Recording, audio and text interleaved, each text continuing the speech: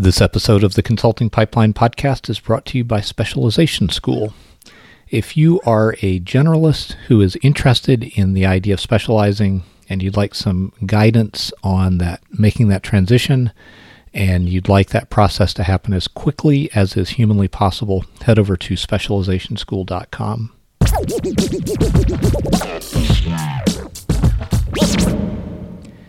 I, over the weekend, got a super interesting email from Evan down in Atlanta, Georgia.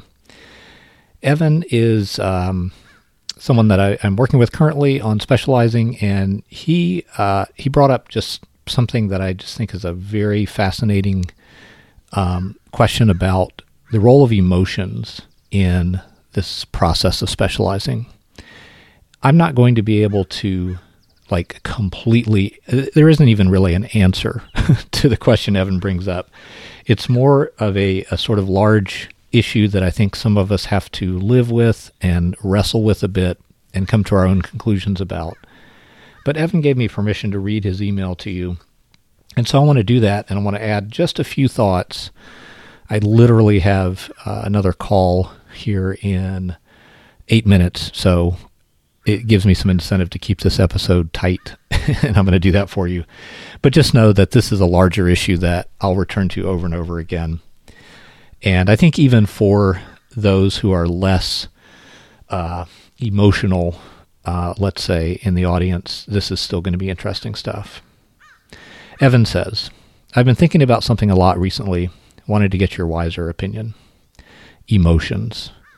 It is certainly an oversimplification of the world. But let's say there are two camps of people, Stoics and Epicureans.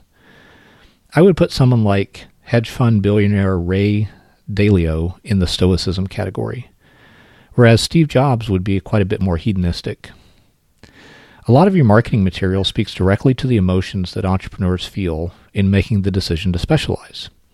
And I venture a guess that entrepreneurs may, on average, place a higher value on experiencing everything that life has to offer.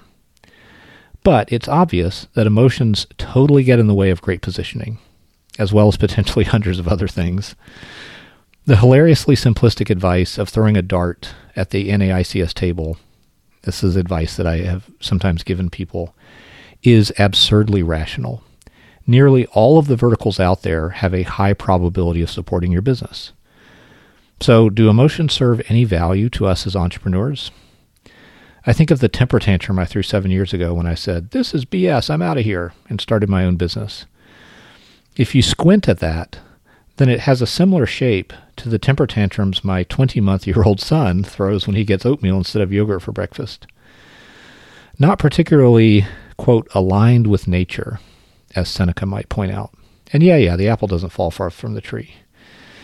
Recently, I read this crazy book, Algorithms to Live By, which takes an algorithmic approach to simple life decisions, like picking a restaurant for going out to eat. This really tickled my rational funny bone. I obviously don't want to run my company by algorithm, but it seems like there's a huge advantage to advocate for the best damn data analysis over most prescient gut checks. What do you think? How does emotion help? That's Evan's email, and it, again, just really gets to the heart of what I think is a huge issue. So, specialization is, at its core, about developing valuable expertise. This whole topic of expertise is very much on my mind recently because I've just finished reading David C. Baker's latest book called The Business of Expertise. He was kind enough to send me a few copies of it before it was available on Amazon. And I'm going to talk more about this book in the near future because it's super relevant to the larger conversation going on here about specialization. For now, I think pretty unreservedly recommend that you buy it. It is aimed at a slightly different target market because David works with slightly different people than self-employed software generalists who are just on the cusp of that transition from generalist to specialist. Nevertheless, just go buy the book. Trust me. On emotion.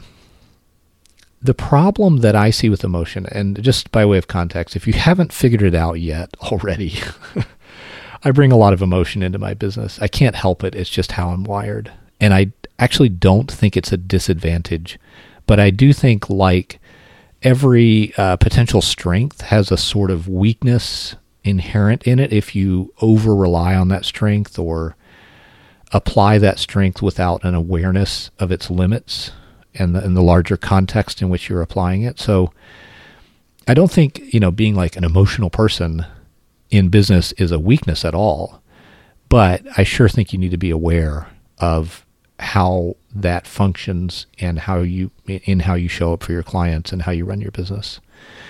And one of the main problems I've seen in myself, at least, with emotion is that an intense emotional experience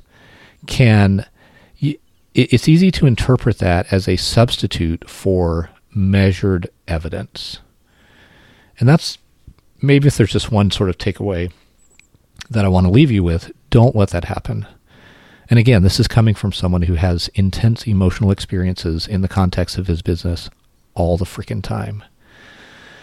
So, for example, don't try something once, like, let's say, cold outreach via cold email. That might be a thing that you would try.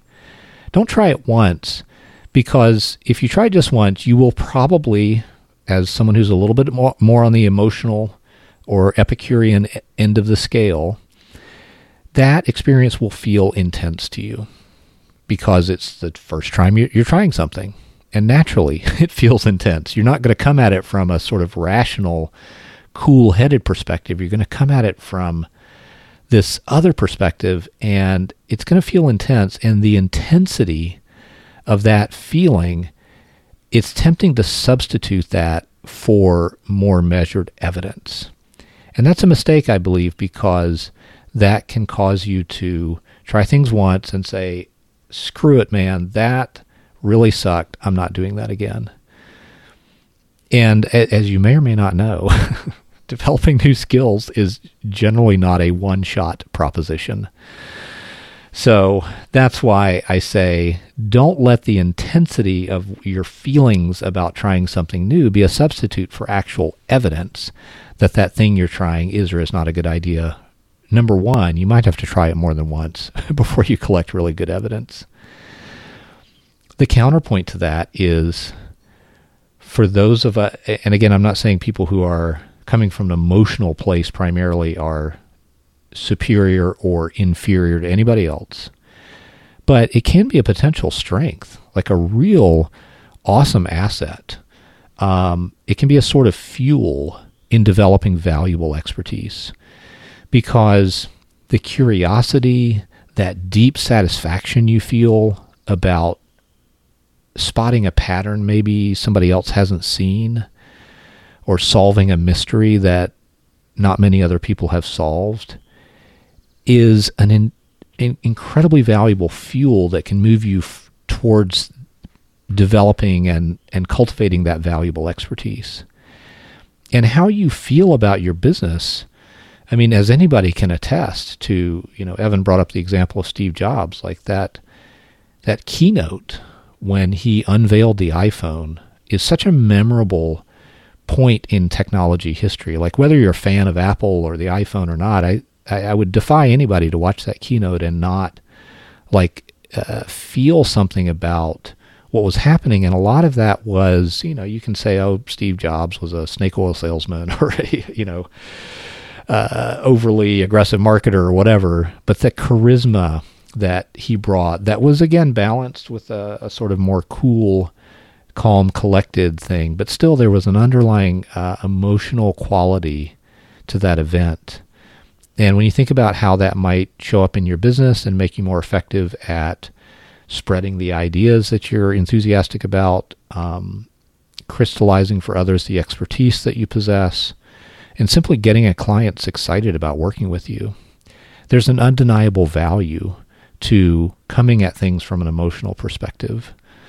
So something a little bit, not against emotion, but just something to keep in mind, to temper, and then also a reminder that this could be your connection with emotion could be a tremendously valuable asset for your business. Again, I'll have more to say about this as I do more episodes of this podcast.